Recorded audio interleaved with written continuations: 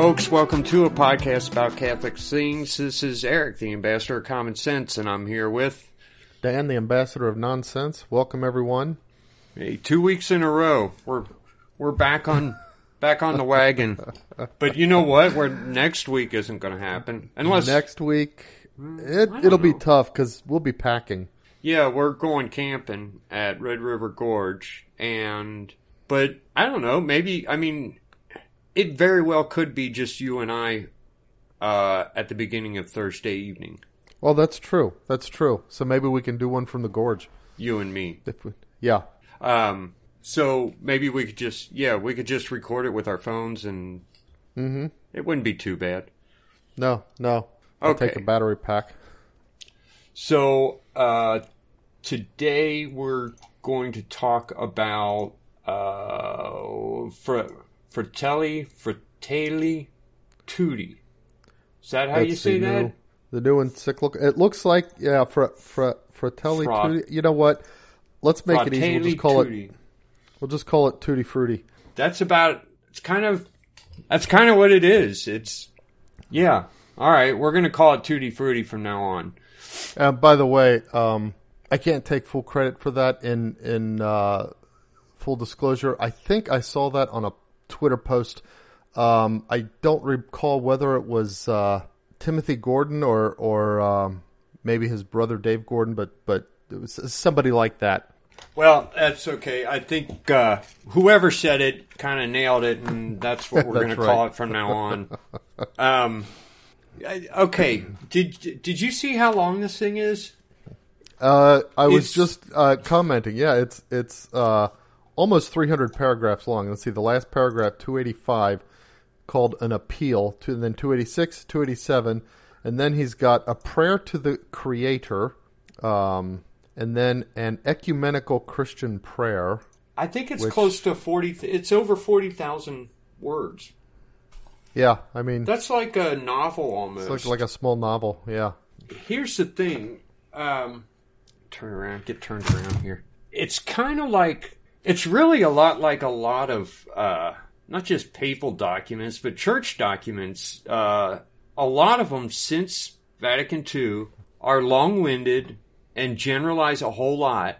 And sometimes if you take one specific part, you can kind of keep analyzing it until you get a very definite statement. And usually that statement is either meaningless or it is more and more, I don't know what to say other than wrong. Yeah, that's true. But you know what? You couldn't, I don't know if you could point to any specific thing here and say, no, this contradicts Catholic teaching.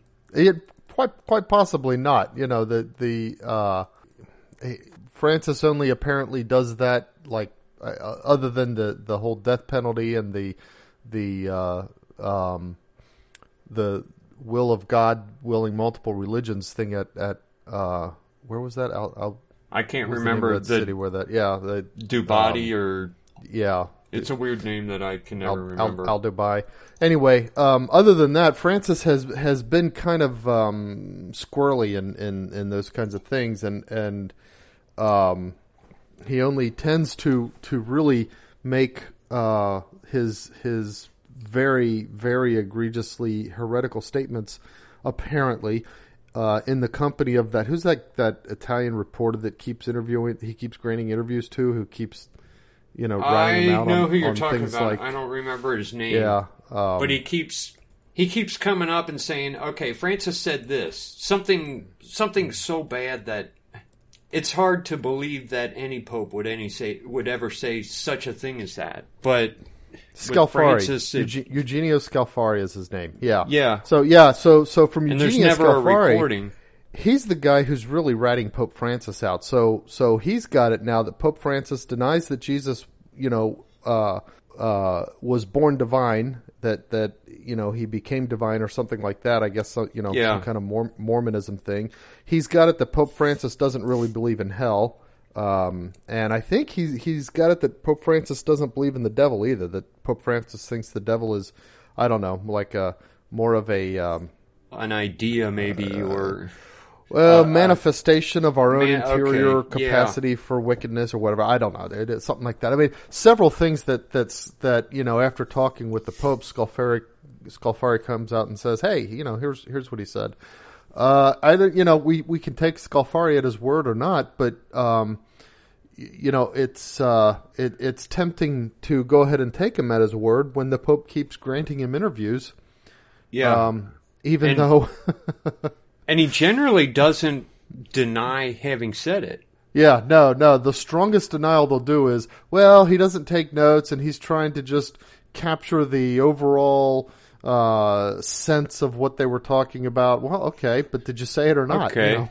The overall sense is that Jesus isn't divine? Did he capture it or not? So, yeah, that's... But it's sad right now. Other than that, the Pope, he has become very squirrely about his own specific rejections of long-standing church teaching. But here's an interesting. This is the first paragraph. I mean, okay, you say you would think papal encyclical. Somebody like Pope Francis. Yeah, we think he's problematic for the church. But he comes out with an encyclical, and you'd think, okay, get past the introduction and into the meat before you start saying, here's problems and here's where I see some danger and that kind of stuff. Very first paragraph, he says, of the counsels Francis offered, I would like to select the one in which he calls for a love that transcends the barriers of geography and distance and declares blessed all those who love their brother. Now here's where he actually begins quoting St. Francis, as much when he is far away from him as when he is with him. Okay, that's reasonable. Whether it's brotherly love or spousal love or whatever, when they're gone, you still love them. It's not just like hey, you're here, so I love you, but when you're gone, I'm going to love someone else or whatever. Like the song.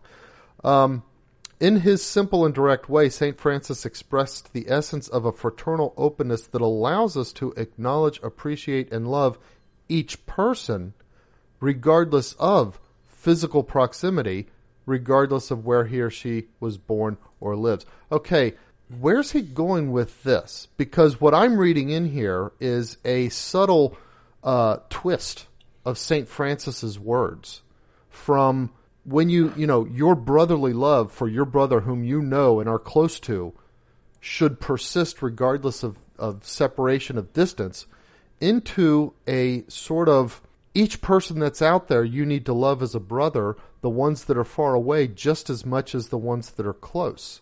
But there's a ton more of those people further away from me than there are close to me. I don't know if I have the capacity to love that many people.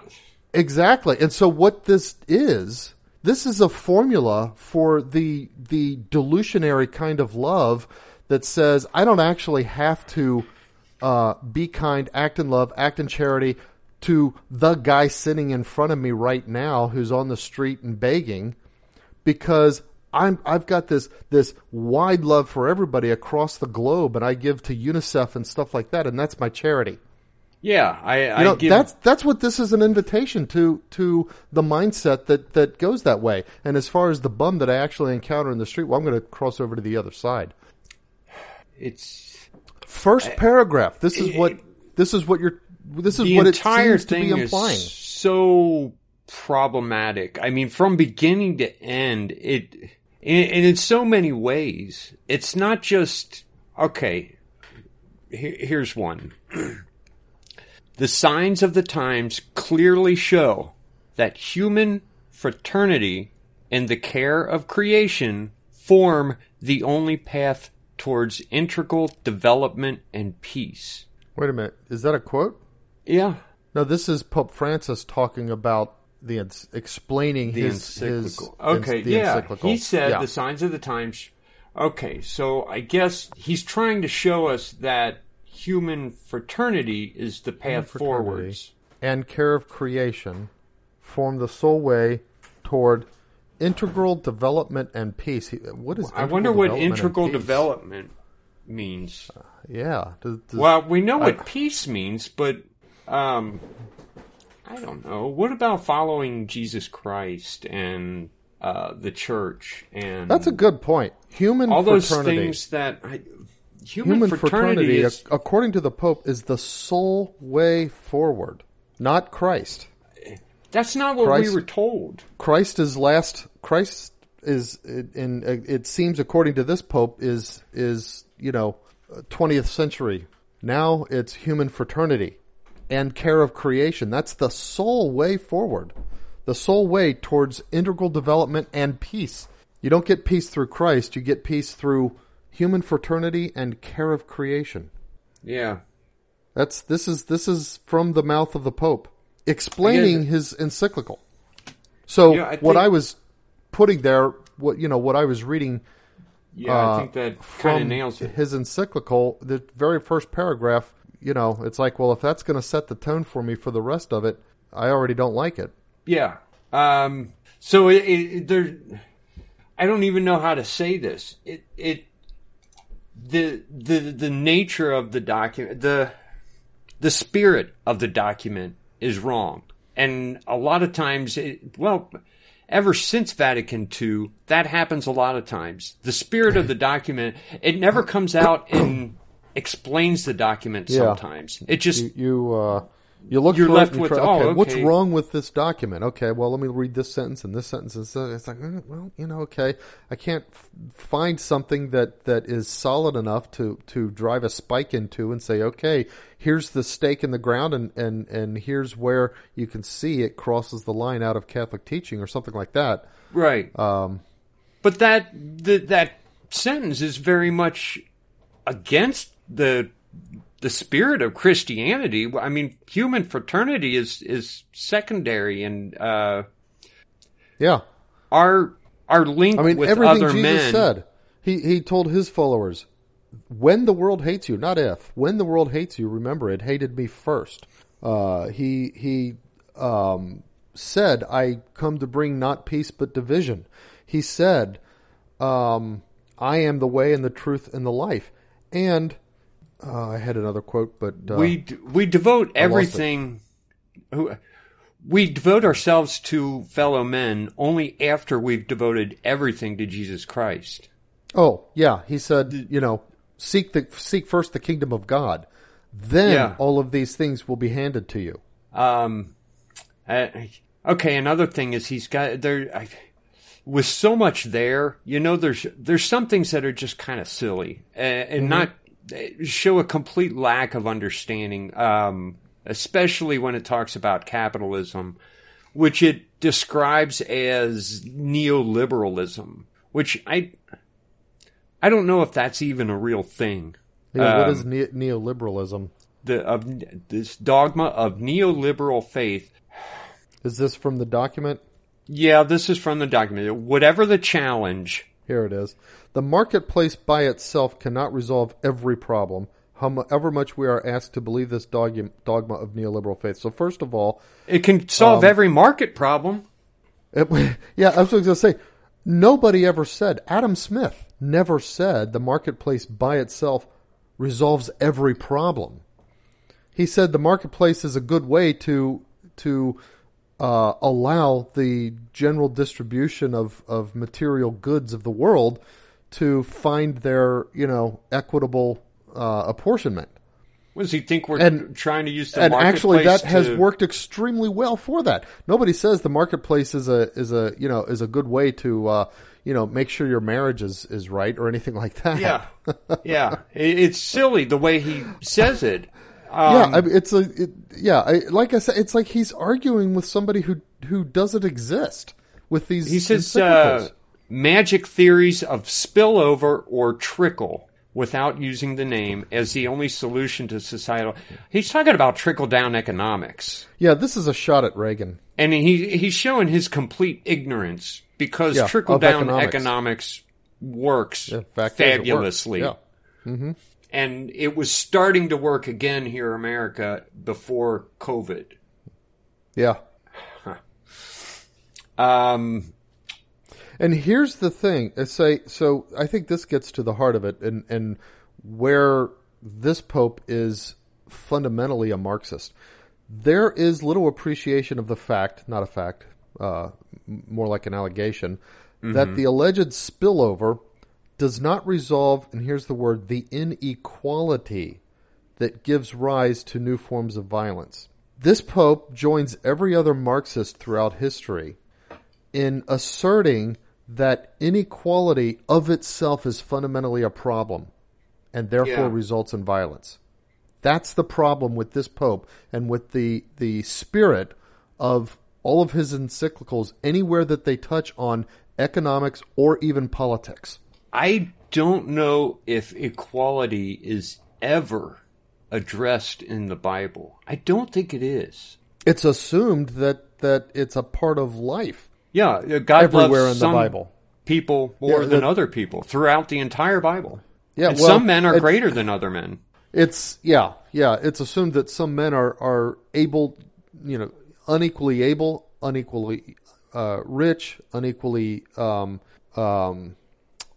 strong, unequally handsome, or women unequally beautiful, and so on and so forth. And God chooses them unequally to accomplish His will. Now, everybody has a place to play if they submit themselves to God, but God doesn't choose everybody to have a major role in the development of His plan. He chose David. He didn't choose any of David's older brothers. Jesse had all those sons, and they kept bringing them before Samuel. And Jesse because Samuel said, well, Jesse's one of Jesse's sons going to be the next king, and so he didn't even consider David, who was out tending the sheep, right? And so he said, well, okay, they're all here except for David. He said, well, we won't start the ceremony until he gets here, and then he gets here, and then Samuel anointed him. Yeah, God even chooses people unequally. Yeah. But absolutely the circumstances of life lead to inequalities. Inequalities are not evil. The thing is, even after the Bible, throughout history, equality really wasn't, nobody talked about it until the Declaration of Independence was written. And I don't remember hearing about it. I don't ever remember reading about this pope or that pope talking about equality, or any other governments talking about equality. It was America that decided, hey, we think all men are created equal, meaning they've all have dignity. Because they're people and because God created them. Rights. And that's one of the things, is that equality was, I think, if you go and read past writings, it's not like anybody was proclaiming it per se because it wasn't being challenged, but I think it was an underlying assumption in a lot of Christian thought. Yeah. Because that's one of the things, even Paul writing in the Bible, talks about how, slave or free, Gentile or Jew, and so forth, all of them, are called to Christ. Mm-hmm. We're all equal in Christ. We're all brothers. Actually, there's your Christian equality. But he never said, therefore, set the slaves free and ignore the difference between Gentile and Jew and so on and so forth. Or between Hebrew and Greek he just and Roman. Said that, you all are who you are, but in Christ you're all brothers. That's what that was the equality. And that's basically the same equality of the American Declaration of Independence.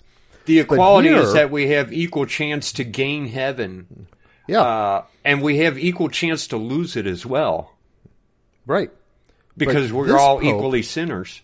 Is concerned, this Pope sees evil in the inequality of socioeconomic outcomes. And sees that as a source of evil. It almost seems like he sees it as the source of evil. He does such a poor job of tying any of it to real religious discussion. Mm-hmm. I mean, we can't point to any real theology and say this is why we should be doing this. He just rejects the things that he believes causes economic inequality. Yeah. And And again, I'm going to keep attacking his underlying assumption that economic inequality is itself some kind of evil. It isn't. Right. And now, poverty and destitution are evils. They're particular evils in particular, circumstances and times and places, and we should work to alleviate them where we can. But inequality is not itself an evil. Sure. And even sometimes destitution, when you try to help some people and they simply will not be helped. Oh, right. You got to let them. You got to let them suffer. But the equal opportunity is the American way, and that only exists with the unequal outcome. Mm-hmm. It can't. The equal opportunity doesn't really exist in places like Russia and stuff like that because there is no opportunity. It's equal because no one has it. Period. Yeah, it's the whole thing is, and there's 40,000 words of it. Yeah, one of the big questions is how much does this thing have any teeth? Does it mean anything actually? I don't know.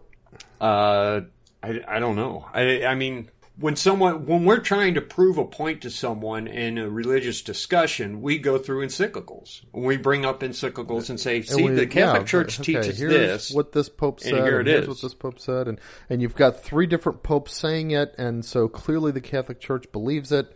Yeah. Right.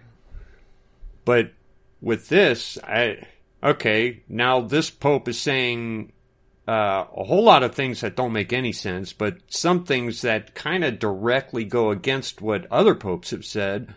Mm-hmm. For example, we've got the concept of just war. In the footnotes, footnote number 242 says, St. Augustine, who forged a concept of just war that we no longer uphold in our own day. I didn't know his concept of just war had changed. I mean, when... Yeah, no, I mean, we still uphold that. Yeah, there is a concept of just war, and it is the one formulated by St. Augustine. So what do we... it's been re-expressed by other doctors of the Church over the years, and there may be some cases where it's difficult to analyze a certain situation in the context of the criteria for a just war that St. Augustine put forth. No,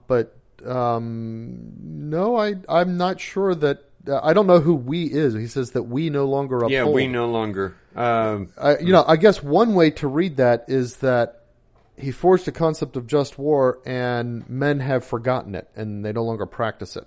Okay, I'll buy that. I think some of the wars that America has been in have not been just wars. Okay, I'm willing to say that. But I don't. He says we no longer uphold. I don't know if he means we don't uphold the concept as being true, or we don't uphold ourselves to being morally obliged to follow the concept. Given this Pope, I think he probably means we no longer uphold the concept as being true. That's what. Again, you can't point to this specifically and say. Yeah, that absolutely he's denying this or affirming that or whatever. Never again. Well, we can no longer think of war as a solution because its risks will probably always be greater than its supposed benefits. Okay, so the Civil War, we should not have fought that. We should have allowed... Instead, we should have let slavery go unchecked in the American South. I guess so. In view of this, it is very difficult nowadays to invoke the rational criteria elaborated in earlier centuries to speak of the possibility of a just war. I think it's easier than ever because of... Look, we found out what Hitler was doing. Are you going to say that wasn't a just war? Yeah, I think he would be the one to say, well, let's dialogue with Hitler. I guess so. I guess that, I mean, let's put this encyclical in the context of certain parts of history. Let's dialogue with Hitler. Yeah, you can't dialogue with Hitler. Yeah, not in any way, shape, or form. You just got to beat him. You have to. Same with Stalin, and we did defeat Stalin. Well, Stalinism, but in a different way. Yeah, we didn't go to war directly. Delayed way, right? But we did defeat it. Marxism. And here it is again, kind of eating us from within, as Our Lady of Fatima predicted. Yeah, I keep thinking about that. She said Russia would spread her errors throughout the world, and these errors. I mean, okay, Putin, I think, is pretty much a Marxist, but I mean, Russia isn't even a serious or credible purveyor of Marxism in the world anymore. Nobody considers them a big Marxist threat in the world today, right? And yet, but Marxism is popping up everywhere. Yeah, it's her errors. Like Mary was absolutely right. The errors are spread throughout the world, even after the empire was reduced from the Soviet Union to what is now just Russia. Now, not to belittle that, Russia itself as a country spans 8 time zones, but the you know it. The USSR was just such an incredible failure. Yeah, which should have ended this whole idea of Marxism. But it didn't. It somehow crept into America, and it's kind of eating everything now. It's like it went underground for, what, a generation? 50 years, yeah. Ish. And then, yeah, and now the people who are out there able to talk about it, they have no real knowledge of it. They don't know what they're advocating. Apparently, this Pope doesn't either, because it seems to me that he's in some manner advocating Marxism here. Yeah, I don't know what else. When I read the first paragraph, I mean, he talks about globalism and stuff like that. With increased globalization, what might appear as immediate or practical solution for one part of the world initiates a chain of violent and often latent effects that end up harming the entire planet, like allowing harming the planet? China. What does that mean? Like allowing China to trade with us? I don't know. Yeah, exactly. Guess that could be a... well, you know what? To me, the answer is to decrease... We need to decrease globalization and restore ourselves to a system of national boundaries and national entities that are interacting with each other. So that each country is looking out for their own interests and saying, no, wait a minute, you're not going to come here and dump your waste. And the interests of their own people. But you know what? You in order to accomplish that, in order for that to work, you need people running countries who themselves think nationalism is a good thing, who think that it's good for me to be part of this country and my country to interact with that other country. Now, there's one place in the world where I know that this concept absolutely does not exist, and it's called China. China doesn't believe that all the other countries should be run like China. China believes all the other countries should be run by China. And China is this Pope's favorite country, it seems. Well, we've got we almost ought to do a show about what happened in China with the church and how Pope Francis kind of betrayed the sellout, the Catholics in the history leading up, and then the sellout. Yeah, I'd have to do more research about it because that will be a whole show.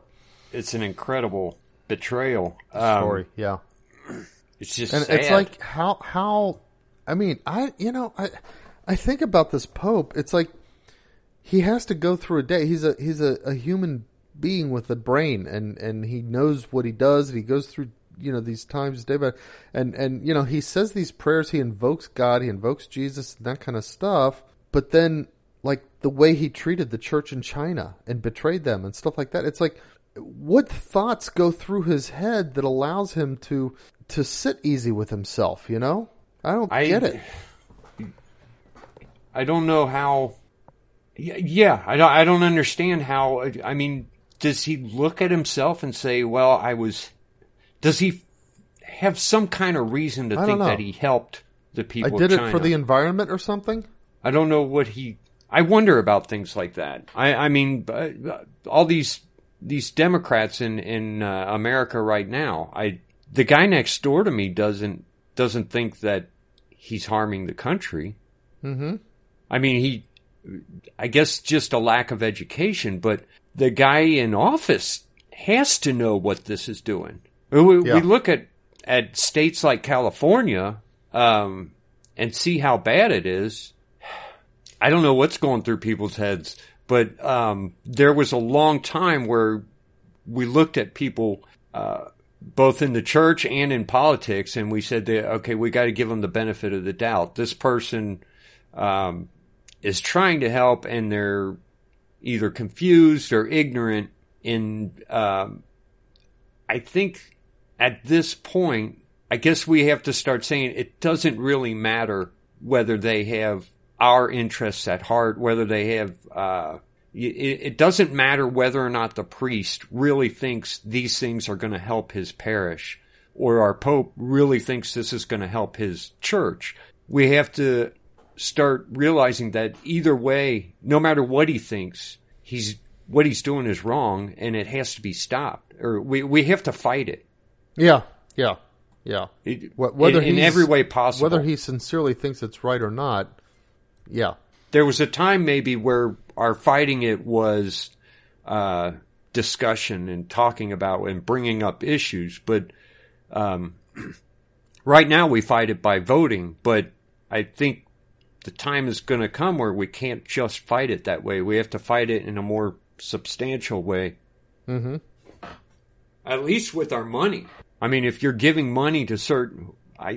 I don't give money to... I don't know. Almost to the church at all anymore. I know. I give money to my new parish, which is Holy Rosary, in downtown Indianapolis. I need to check and find out... some parishes, like when I used to go to Old St. Mary's, it was at the time and I was given to understand by somebody who knew, classified as a mission parish, and as such, it did not have to pay the typical collection tax to the diocese. It was able to keep all of its money in the parish and use it for parish work and so on and so forth. I would almost urge Catholics to go find a mission parish to belong to if there's one in your area. Now, it may not have a nice conservative mass the way Old St. Mary's did, but at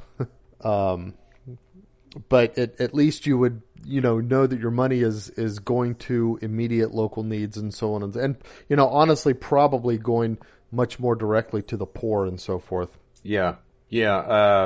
I don't. I love St. Mary's Mass, Old St. Mary's Mass. Yeah. But I don't know what to say. We have to start fighting this wherever we find it, and it's coming close to the point. Well, we can't just fight it with words now. We have to do other things to fight it, like choosing where you put your money. Yeah, money is a big one. That everybody certainly how you vote. Everybody can use their money. They can control where their money goes, and everybody can vote. No excuses on those two things. Yeah, I mean, I understand a lot of people. And I hear these stories and stuff about hey, it's your job to evangelize and talk to other people about Christ. Yeah, I believe that, but gosh, I sure don't know how to do it. It's like I am the one guy who will pick the worst situation in which to bring something up, and so that makes me fearful of doing that kind of stuff. Yeah, I know what you mean. It's like, okay, I admire other every people. Time I open my mouth and somebody else is doing it and taking the lead, I can happily chime in and help out. Mm-hmm. But I mean, as far as like talking to the guy on the bus or whatever. Forget it. I don't mean forget it in the sense that I'm not willing to, but it would be the wrong thing for me. Yeah. I came with an instruction manual, and all it says in there is open mouth and insert foot. Yeah, exactly. I'm not good at reading people, but I don't... I don't know what else you can say about that. What you got? Another different quote? Religions. So this is in chapter 8. We're towards the end, paragraph 271. The different religions. Here we are on different religions again. Based on their respect for each human person as a creature called to be a child of God, contribute significantly to building fraternity and defending justice in society. By the way, the title of this chapter is "Religions at the Service of fraternity in our world. Wow. Which, again, it's like, okay, that's how he sees religion. Is that what right? our religions serve? That's how he sees religion. Here's the dialogue service of fraternity. Yeah, that's what religion's for. Dialogue between the followers of different religions does not take place simply for the sake of diplomacy, consideration or tolerance. In the words of the bishops of India, I don't know what this comes from. There's a footnote that probably cites it. Yeah, I don't know. But here's the quote that apparently the Pope approves of, because he's including it in his encyclical. The goal of dialogue is to establish friendship, peace, and harmony, and to share spiritual and moral values and experiences in a spirit of truth and love. I thought that is such dialogue a meaningless... was, convert people to evangelization. Christ.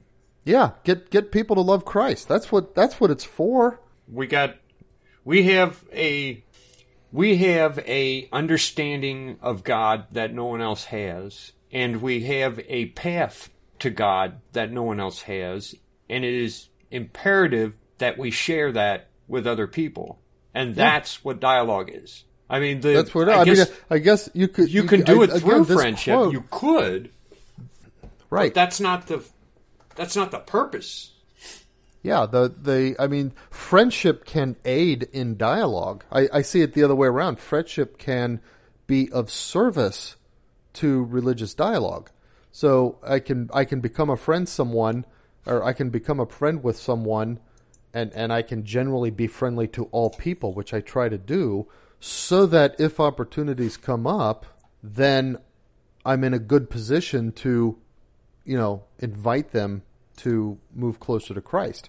But religion's at the service of fraternity in our world. Yeah, that's not what we should be at service of. I mean, we serve Christ. That's what the whole religion is for. Yeah, to learn how to serve Christ. And in Christ, everything else is provided. But Christ knew that wasn't going to happen in this world. He said, only in as much as you. Everything else is His creation, and we honor it, the fact that it was His creation. That's where the honor comes from. Yeah, exactly. I mean, even this whole his quote. Clearly, the signs of the times show that human fraternity and care of creation is the sole way.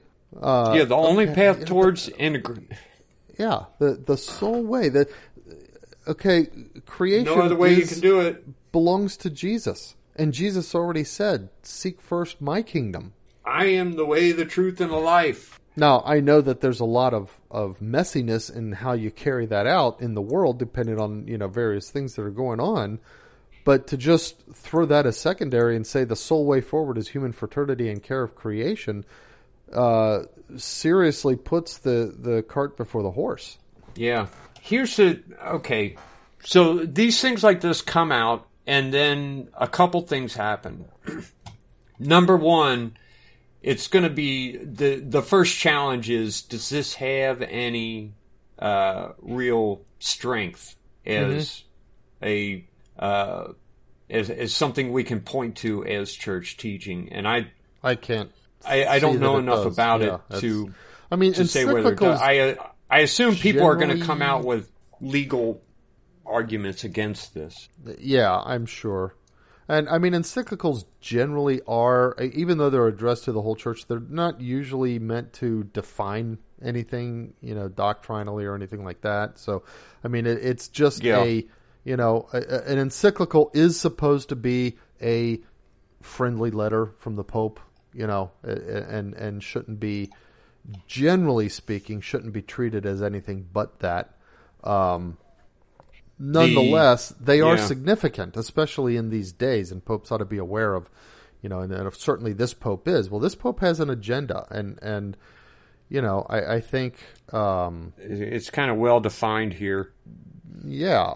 The next part of it is just going to be just outlining all the problematic statements within it, which this one's a doozy. I barely skimmed through it. The quotes that we've brought out, Yeah, I mean, we're just they're just things stopping I kind of here and there and let our eyes fall on words, and we're coming up with this stuff. We're probably not even coming up with the worst of it. Yeah. If it were my job to go through here and find all the problematic statements, I think I could make a career out of it, because it's you'd it's like, okay, how many months do you want to pay me to do that? Yeah, this is just terrible. And again, one of the big things here is the hit against America, because they keep talking about saying, no, this is not about America, but this is about America mostly, and it's about immigration. A lot of it.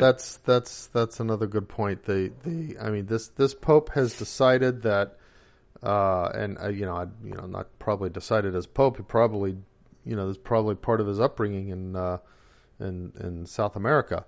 That globalization is the way, and that borders are artifacts that need to be done away with, and that the United States specifically, both for its nationalism and for its commitment to, and perhaps even more so for its rather extreme success in free market economy. I mean, gosh, America has achieved a greater distribution of wealth, and I don't mean a distribution in the sense that, the lowest classes have close to as much as the highest classes of people. What I mean by a distribution is that we create immense volumes of wealth, immense amounts of wealth that then are available to almost everybody in the country to live. Yeah. I mean, they might have to work for it, but it's there. We have a system that allows people to acquire, that allows anybody to acquire. You don't have to be born into a rich family in order to acquire a living in the United States and to live in a perfectly dignified, situation. Right. And I mean, you don't need Bill Gates's mansion in order to consider yourself to have a dignified life, right? In America, we give almost everybody the opportunity for a dignified life through our free market system. If I live in the slums and I decide I'm going to go work at McDonald's and I'm going to work my butt off until they make me an assistant manager, and then they'll send me to school, and maybe I eventually become store manager, and then I save up enough money because I'm working all these hours and I'm not spending it, and I can buy my own store. All this is possible in the U.S. It's not possible in other places. That's true. It's you can't just do that in other places. In America, sometimes it's hard, and a lot of people work hard and then they fail anyway. Mm-hmm. Yeah. But it's not. It's fairly easy to start a business in America. I mean, if you're, there's often a couple of county requirements if you're going to be, involving significant properties that the business owns. Then you might have to register, and they might have some property taxes that are separate for your business. But, I heard that in India, for example, just to contrast, it might take years from the point that you decide that you're going to do it and start filing paperwork. It might take years before you actually have a business. I start businesses like 2 or 3 times a year. I have started and failed in so many. It would boggle your mind how many businesses I've started. Well, see, and that's the point. I mean, in America, you just do it.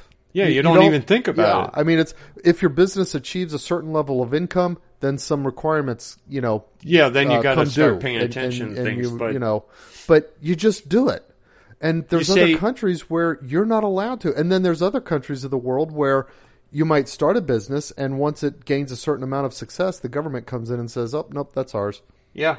I mean, in America, a 12-year-old, his dad buys him a lawnmower, or he gets one at a yard sale, and And suddenly he's a businessman. Yeah, he goes to the neighbor and say, "Hey, I can mow your lawns." Print up flyers and time the doorknobs and he doesn't even think about it as starting a business, but that's what it is. He's just going out and making money. Exactly. That's in America. You can do that. We have created a system where people can do what they need to do to live a dignified life. Now, there's a lot of people who choose not to do it. There's a lot of people who choose extra legal means of doing it. And, I'm talking about gangbangers and stuff like that. Yeah. And yes, there are some people who lack the capacity. Those are the people that we, have developed the welfare state for, to try to look out for and that kind of stuff. And then because we have to look out for them, sure, I'll even grant it as a moral, political imperative. Because we have to do it, then you've got a whole lot of people who abuse that and go ahead and just kind of ride on it and stuff like that. Yeah, that's actually our worst problem in America. The free market, in fact, is what allows us to be so generous in those things. Right. If you go to China and you get a new lawnmower and you go to your neighbor say, "I'll mow your lawn for X dollars," you'll get put in jail. You can't do that. You don't transfer money between citizens. Yeah, because all services come from the state. You could do that, or if it's more like you go and you say, "Well, I'll cut your lawn for X dollars," and they say, "No, I'm going to report you to the local procurator because the cost of mowing lawns is this much, and that's how much you have to charge me," or something like that. It's something stupid like that. It's a different world. Yeah, completely different. I think a lot of people in America can't imagine, some of the ways that other people have to live. And we're going to lose it here in America if we're not careful. We will. Well, this encyclical is attacking that. Yeah. Among other things. It definitely attacks that. And there's a reason everybody tries to get into America. And Americans aren't trying to get out of America. Mm-hmm. And if we subscribe to this idea of globalism, those reasons will be gone, and we won't have a country that everybody wants to get into. It'll be a while from now, but the very calls by our silly bishops, among others, the very calls for open borders, especially on America's south border, demonstrates why we should not abandon how we do things. I mean, why does anybody think that there are masses of people on our south border wanting to get into America? If we change the character of who we are as a nation, then the reason for doing that will go away. I'll tell you what, it's kind of like a woman develops a crush on her next door neighbor who is married. And he lives right, and he's honest, and he's just a good person, that attracts her. Everything about him that makes him the perfect husband to this woman next door is why she has a crush on him. But the second that she's able to somehow get him into a state where he's with her, he no longer is that man. Yeah. So she's destroyed by she's, either revealed the lie that he's not really of the character that she thought, or she's changed the character of what she had a crush on. Yeah, that's exactly what it would be like. And it's a sad thing, yeah. Yeah. Well, do you have any more quotes you wanted to go over? Oh, gosh, no. There's so many in here, but I just... Someday I should read the whole... Someday, yeah. Some month I should read the whole thing. But like I said, I have been really... feeling the need to avoid the things that I know are going to make me cringe with, oh gosh, you idiot, just shut up, or that kind of stuff. And this encyclical is one of them. Politics. Yeah, I did. I purposely did not watch the debate tonight between Pence and Kamala have me that way too. Yeah, although I heard they're 12 feet apart. And even though they're 12 feet apart, they have these plexiglass shields. One of them needs to turn to the other and just say, "Isn't this stupid?" If I were Mike Pence, I would run across the stage and give her a big kiss on the lips. That would be so funny. Or just come over and kind of like bumbling around and shake her hand and say, hey, how you doing? Okay, let's get on with this. That's something you could imagine Trump doing. Yep. Kind of what's his name? Rodney Dangerfield in Caddyshack. Right, yeah. Oh, by the way, I saw a Babylon Bee headline. You know the Babylon Bee is, right? The political satire headlines. Anyway, so like an Onion? Kind of like the Onion, but different, yeah. I saw a Babylon Bee headline. It was, let's see, I forget which disease it was. I could probably find it. Oh, they've got a lot of them. I don't usually go onto their feed and look at it. I just see what comes up on my feed. Here it is. Trump injects himself with Ebola so he can defeat that next.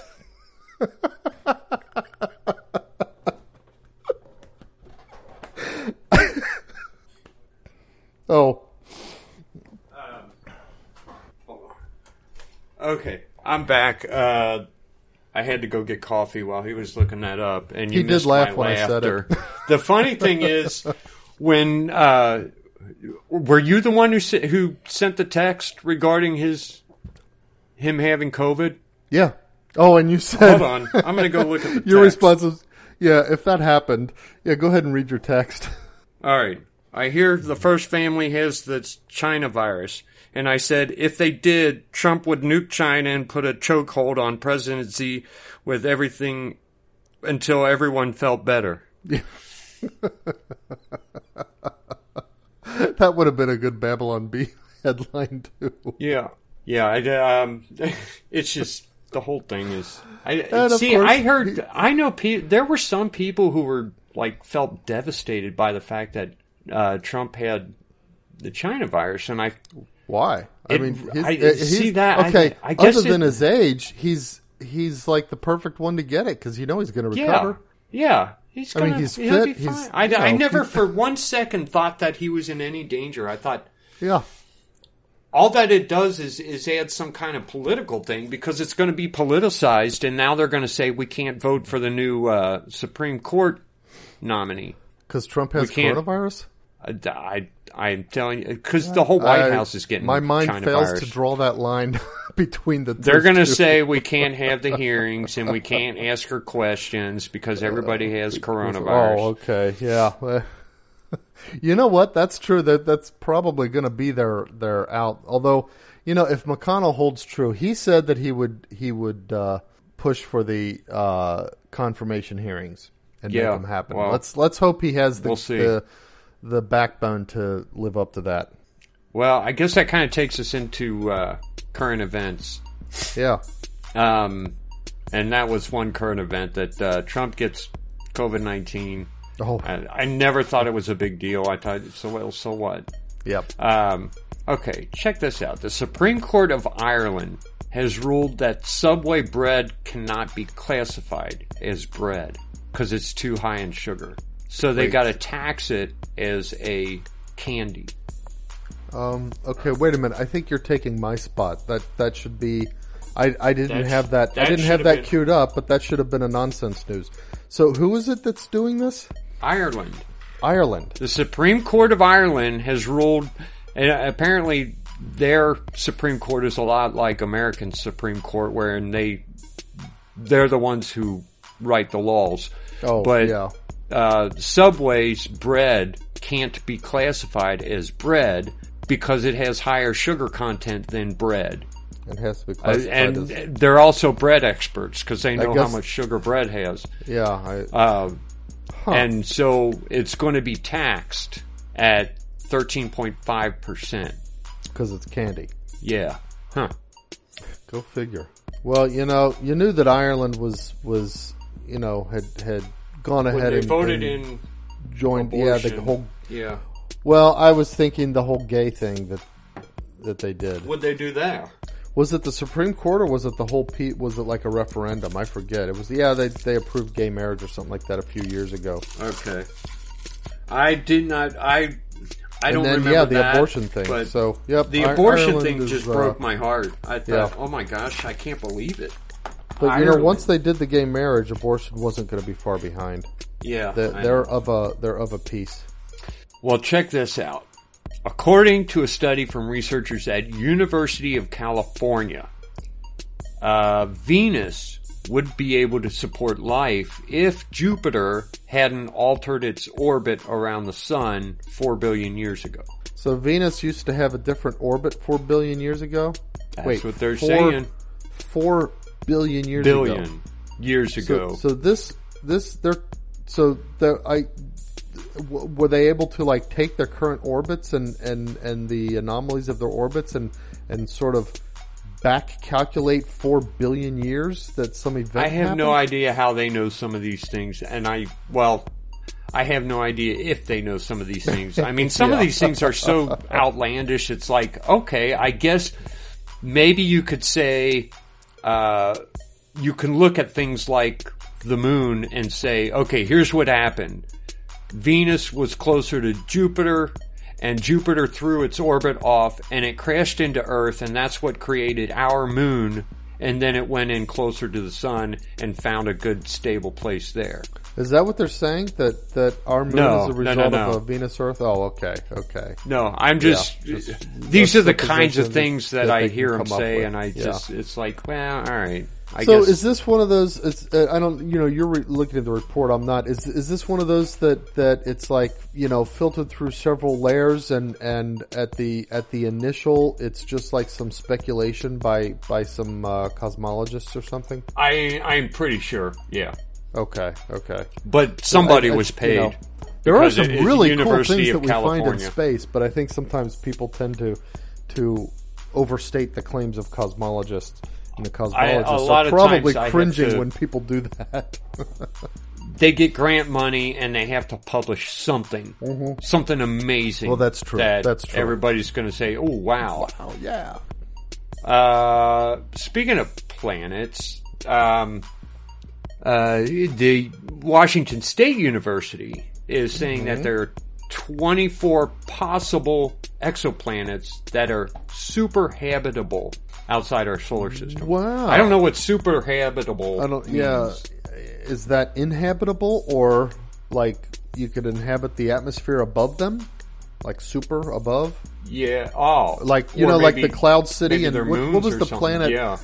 Or the moons are habitable maybe. Maybe that's what it means. So I was thinking like the Cloud City on what's the planet on Star Wars where they had the Cloud City where I can't remember the name Han of that. Solo was betrayed. There's some Star Wars geek out there just like cringing because we don't know that. Tabana. It is a gas mining colony, remember? Oh, that's right. And it was Cloud City. Yeah. Mm-hmm. I think it's called Cloud City. Well, that's why I can't remember the name then. Yeah. Okay. Or does it just mean really, really inhabitable? Super I'm inhabitable. sure that's Let's not find that out what what it that means. Okay, super habitable planet. Wikipedia, which on science stuff is usually pretty good, is a type of exoplanet or exomoon that may be better suited than Earth for the emergence and evolution of life. Okay, so it doesn't mean we could go live there, but it means that the environment is, has the things that scientists imagine would have been useful in the emergence of life on Earth. Okay. That's what it means. Okay, so it's not habitable. It's super habitable yes. because we don't know if anything could be. Because scientists think there. like the environment when life started out on Earth is one that scientists think the Earth had when life started out is one that would be pretty darn hostile to life as we know it now. Right. So okay, and it had to. Okay. And as far as we know, they could be habitable. Yep. Okay. When we can get there, we'll find out. Yeah, that's right. We will. One day we will know. Let's see. Mars makes its closest approach to Earth since 2018. It will not get closer than it is now until 2035. Oh, wow. Now, here's the funny thing. I think several days ago we were looking at and we're in the city. You can't really see. All you can really see a couple really bright stars and the planets, Mars, Saturn, and Venus. And we had looked at Jupiter and Saturn, and we said, okay, where's Mars? And then I said, oh, there it is right there. You can barely see it. I guess it was almost as dark as Saturn. Okay. And Jupiter, of course, is always like the brightest you can see here. So a couple days later, I had walked next door to give Mom some food, and I saw Mars, and I thought it was Jupiter. I thought Jupiter's not supposed to be there. And I looked over, and no, it wasn't there. Jupiter was over at another spot. Real bright? Mars was so bright that I mistakenly thought it was Jupiter. I think it was brighter than Jupiter. Over the course of a couple of days, it grew in brightness? It could be that it was higher up in the sky. And maybe that's what it was. Right. Because by the horizon, it's going to look dimmer because of the light. But I've never seen it look that different, and I've never seen it pollution. I've never seen it brighter than Jupiter, and it was at this point. And I don't know. It could have been because of the way the sun was hitting Jupiter and Mars. I don't know what it was. All I know is that sucker was bright, and I remember seeing that. And a couple days later, I see this in the news. So maybe that explains it. Yeah, there's certainly something there. Okay, President Emmanuel Macron in France. Yeah. He has announced a crackdown on Islamist separatism. Okay. I assume he's talking about Islamists who want to make France a Muslim country. Something like that, yeah. Or he's talking about carve out a part of France and live a Muslim existence themselves as a separate country or something, Yeah. So he's introduced a bill that would attack Islamist separatism. It'll ban certain ban on foreign imams. I don't know if that's imam or imam. Okay. Yeah. And it would put restrictions on homeschooling. Oh, interesting. Yeah, that's something, because we're all for homeschooling. But you think about it, in certain countries and in certain situations, homeschooling can be a threat if it's, to generate like Islamist militants or something like that. Right. So, I don't know. The thing is, they invited this trouble in when they joined EU and when they erased that's right. any kind of restrictions on immigration. Border erasure is leading to problems. Again, absolutely. I mean, if you want to be a federation of nations, great, but don't lose your national identity in it. Right. The thing is, no one's talking about it, but this is going on all over Europe. They're fighting these extreme Islamists who are doing these things all over Europe, and I don't know what to say about them. They threw open their borders, and this is what happens. Cineworld has announced it is temporarily shutting down all its cinemas in the U.S. and in the United Kingdom. Because of, I guess they lost so much money. Is it Cineworld is a no, it's a theater chain, theater, I guess. Cineworld. Yeah. Okay, like AMC or Regal or whatever. Okay. Yeah. So they're, I don't know, they lost so much money because of the COVID, and now they are going to shut down a bunch of stuff. That's the other thing. I think if it had not, I'm thinking about like the masks and stuff. And, somebody was talking about some pictures that he saw from the 1918 flu epidemic. And by the way, just to put things in perspective, how many Americans do we think we've lost to COVID? Maybe a couple 100,000? Mm-hmm. The 1918 flu epidemic cost America 670,000 lives. And think of that as a percent of the population in America at the time. Wow. Way more significant than this one, at least so far. And on top of that, it probably wasn't misreported Yeah, it was the way it probably is here. accurately reported. Now, the thing is, people did wear masks. The guy who was talking, actually, you know what? I think it was Joe Sixpack. Who was talking about it. He said he saw pictures. He's got pictures that show, for example, some guys at a barber. The barbers are wearing masks, and the guys getting their haircut are wearing masks. But the point he was making is the one thing people didn't do was stop going to work. And, right. you know, I feel like if we had said, no, we're going to keep going to work, but let's go ahead and wear masks just in case, I think I would have even been okay with the whole masks thing. I mean, as it is, I never wear a mask. But, possibly. You know? Yeah. It's like there was a different attitude towards it back then. But that got me to thinking about movie theaters. I mean, you know, there's no reason that they should have had to shut down. Let people go in, let them wear masks or whatever. But, yeah. You know, just one more example of businesses going under. Now, big movie theater chains like that, you know, I know that there are people out there who are find it hard to feel sorry for them. Well, it's just a big chain. Mm-hmm. There's no actual person involved. Well, you know, that's not true because they employed people. 5,500 jobs. Yeah. That's people's livelihoods going away. Those are families that might depend on those. Some of them are teenagers, to be sure, but there are families out there who are depending on those jobs.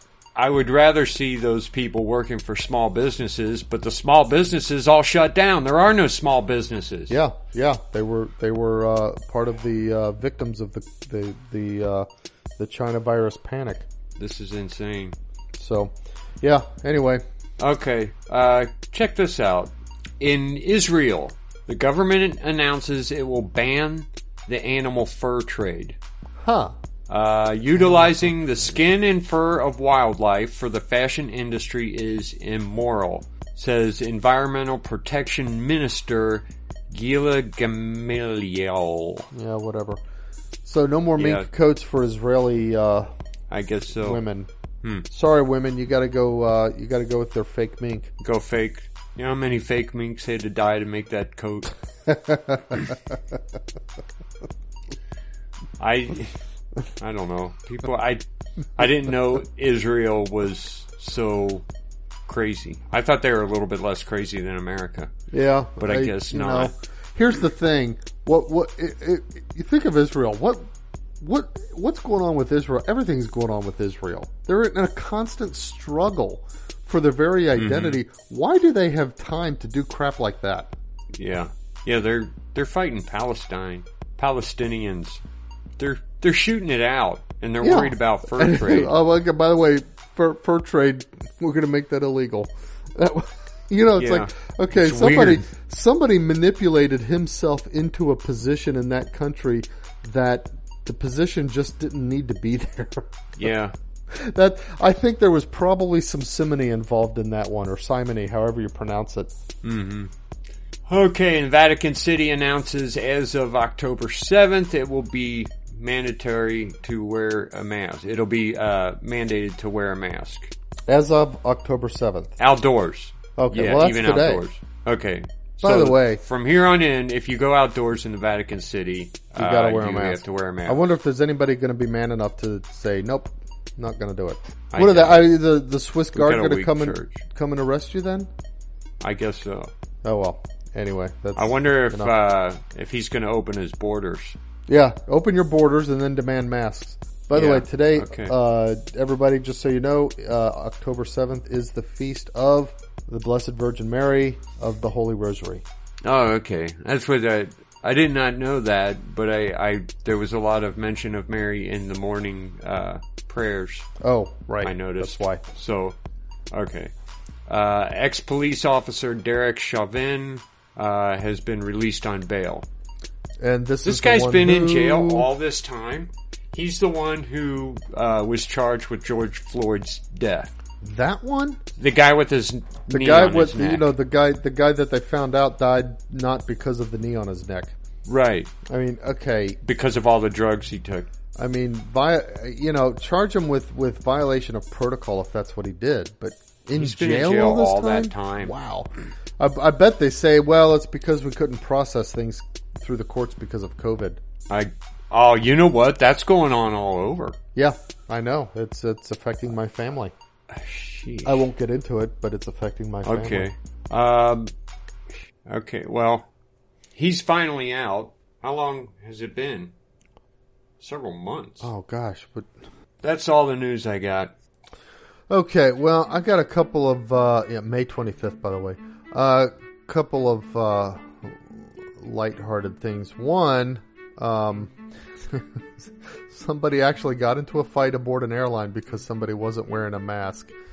And when you read the description, it's like the guy who was wearing the mask, who was like fighting with him, I mean, yeah, he was like insane. I mean, it's like I don't know, like these mask wearers are like, it's like you put a mask on and it turns you into a weird monster, like you're deranged or something like that. And it's how you, like, it's like seeing somebody without a mask. It turns you from Dr. Jekyll into Mr. Hyde or something. It's weird.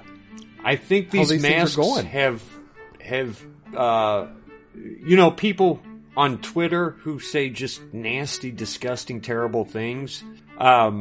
But in real life, they don't act that way. But the masks are turning them into their Twitter personality. That could be. It's like, oh, I've got the mask on now. I can be nasty to everybody. Yeah, it's having a terrible effect. I think people need to stop wearing their masks. People need to refuse. I think it's having a very bad effect on a lot of people. Yeah, I agree. It's like, you put it, when you're going to commit a crime, you put a mask on. Mm-hmm. So what was it? Just two guys fighting it? Were they duking it out? Well, yeah. I mean, the guy was on, and the flight attendant was trying to get him to wear a mask, and he said, well, the guy in front of him turned around and started cussing at him, calling him all kinds of names. I don't know, spit on him or something like that. And so then, they called security. Well, then it's like the guy who was, being forced off the plane kind of elbowed the guy that had been jeering at him and spitting him and said, it's just his fault that I'm being asked to leave anyway. Well, then the guy who was wearing the mask, was grabbing his hair and all kinds of crazy stuff. I mean, it's like, it's like the mask wearer was insane. Yeah. I hear about mask wearers going after people, and every time I hear about it or see it, it's always someone going after some like little old lady or some small guy. Mm-hmm. I'm waiting for somebody to say something to me. Yeah. Of course, with my I was luck, in it's going to be somebody, giant. I was in a store and a woman actually said, "Where's your mask?" Because in Michigan they're a little more serious about that. I said it's in my pocket. And then I was going into Sam's Club the other day. They've got these people posted there do you have a mask on? I pulled it out of my pocket. I said, or do you have a mask? You have a mask? Yeah. I pulled it out of my pocket, showed it to her, and stuck it back in my pocket. But, I decided if anybody actually really challenges me, I'll just say I have a condition. It's called AWM. And they can go look it up. Maybe they'll find out it means aversion to wearing masks. Aversion to wearing masks. I tried to go to Goodwill and some Karen was going, "You're wearing your mask, sir. You gotta wear a mask." I said, "I can't. I have a condition." And she said, "What's your condition?" I said, "I'm not retarded." You gotta wear a mask, sir. I just said, "All right, fine. I'll just leave. Give my money to someone else." That's funny. I'm waiting for someone to really challenge me. I said, and I'll say, "Well, can it be made out of anything?" And when they say yes, I'll just put my hand over my mouth. Yeah. My mouth. Say, what kind of mask? You got to lead them there. What kind of mask? I know. What does it? Can it be is made there of any anything? Restrictions? Yeah. Or the other one, okay. I've got in my pocket. I don't always carry it, but sometimes I carry it in my pocket. I've got this mosquito net hood that goes over your whole head, but it's just a mosquito net. So I'm waiting. Sometime I'll pull that out and put it on for someone. I have one like a hairnet. Oh, there you go. Beards and mustaches. Yeah. And I'll pull that out and put it on. Mm-hmm. All right, what else we got? Okay. So apparently raccoons are making trouble for reporters on the White House lawn. Raccoons? Raccoons. CNN's Joe Johns was on camera shooting a live spot for New Day when a raccoon attempted to creep into the frame. In response, Johns threw an object at the critter and hollered, "Get!" as he tried to salvage his footage. Frickin' raccoons, man!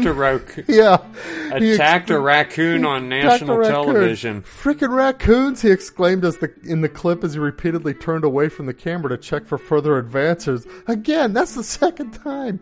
Used the Lord's name a couple times. I won't repeat it. Anyway, he had to clarify no animals were harmed when he threw something to scare it off. So the raccoon didn't run. I guess they've been there bugging these reporters for a couple of weeks now. I wonder if Trump purposely went and bought some raccoons and released them. Was this guy a liberal? Well, he works for CNN, so, you know. Okay. Because I was going to... Okay, look, if you were a conservative... I mean, I think most conservatives would have stopped and said, "Oh, cool, a raccoon! Hey, there's a raccoon! Yeah, wow! You know, and I mean, let's go look at it. Hey, there's a raccoon! Shine the camera over there. Let's see what he does." Exactly. They would have been like, "That's how. This is neat." That's the normal reaction. Yeah, but a liberal has a different kind of reaction. That's right. They throw things at it. Exactly. Wow. There you go. Okay. And last, I wish I had a Walmart story, but I don't. But this is kind of funny.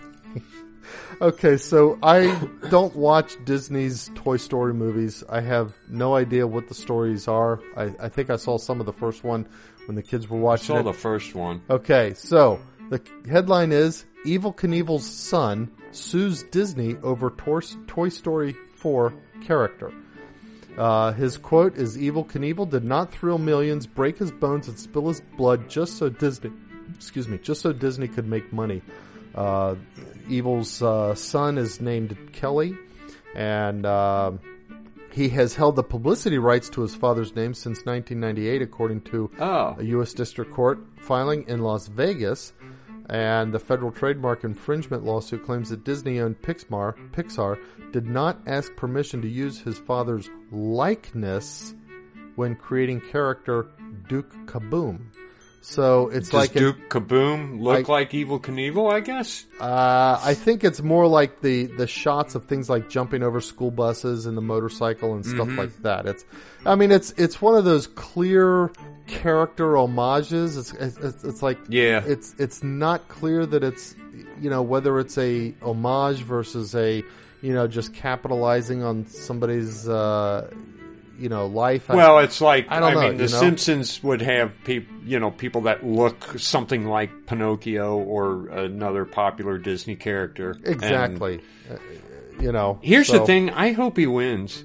That would be nice. Disney, they are the ones who have locked up almost everything in copyrights. Yeah, they're the ones who keep pushing for the copyright extensions. Yeah. It would be nice to see them lose this. It's like I say, Disney ruining, how do I say that? Ruining fairy tales for every generation. Yeah. It's, I don't know. I hope he wins, though. Yep, good luck. Is he going to sue us for talking about Evel Knievel? I'll have to check. Let me see when this story was. We said the name like 20 times. What's that? Evel Knievel. Yeah, but we're doing it to try to support him. Yeah. Well. All right, September 25th is when the story came out. So I'm going to check back up and keep checking over the months and see whether he prevails. Okay. Good luck, Kelly. Yeah. Kelly Knievel. Kelly Knievel. That's kind of a cool name, don't you think? Yeah, that is a cool name. I wish my name were Knievel. Yeah. Speaking of cool names, I went to this school. It was a Catholic school, kind of close to the heart. It was in Northside, I think. Mm-hmm. And I had to meet with, I guess, the vice principal or the principal, and he's going to show me what printer to fix.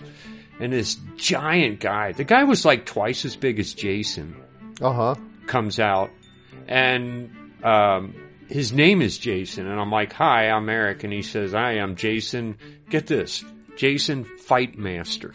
Jason what? Fight Master? Fight Master. Can you imagine having that name? The name Fight Master. Well, you gotta be big. Yeah. And he was every bit as big as the name. It was and awesome. It was just, I was that was like, really that his is name. so I mean, cool. like Perlmutter or something like that. That was really his name. Yeah, that was his name. Fight Master. Huh, how about that? He told me, I didn't believe him at first. I was like, really? He said, yeah. I said, that is such a cool name. That is a cool name. Fight Master. I wish I had that name. Jason Fight Master. Be like Eric Ass Kicker or something like that. That's right. Jeez. Okay. What time is it? We're out of things. I gotta go to bed. Yeah, it's after 11. All right, and we've got an hour and a half. We're good. Yeah. All right. Well, think about what we said, folks. And as always, circle the beads. Keep praying that rosary, and we'll see Especially you next today. week. You've got a 45 minutes. Oh, yeah. If you haven't, go pray one. I've said mine. I didn't say mine. Which is terrible right, because fall asleep I saying even it. drove out of town. I don't know okay. why. If you fall asleep saying it, the angels finish it for you. That's what Mom always told us. We learned that when we were kids. Yeah. If you fall asleep saying the rosary, the angels say it for you. But the problem is that became the way I fall asleep. Yeah. I mean, that's how I fall asleep. There are better ways. I mean, there are worse ways to fall asleep. So, yeah. All right. Well, we'll see you next week, folks. Bye, guys.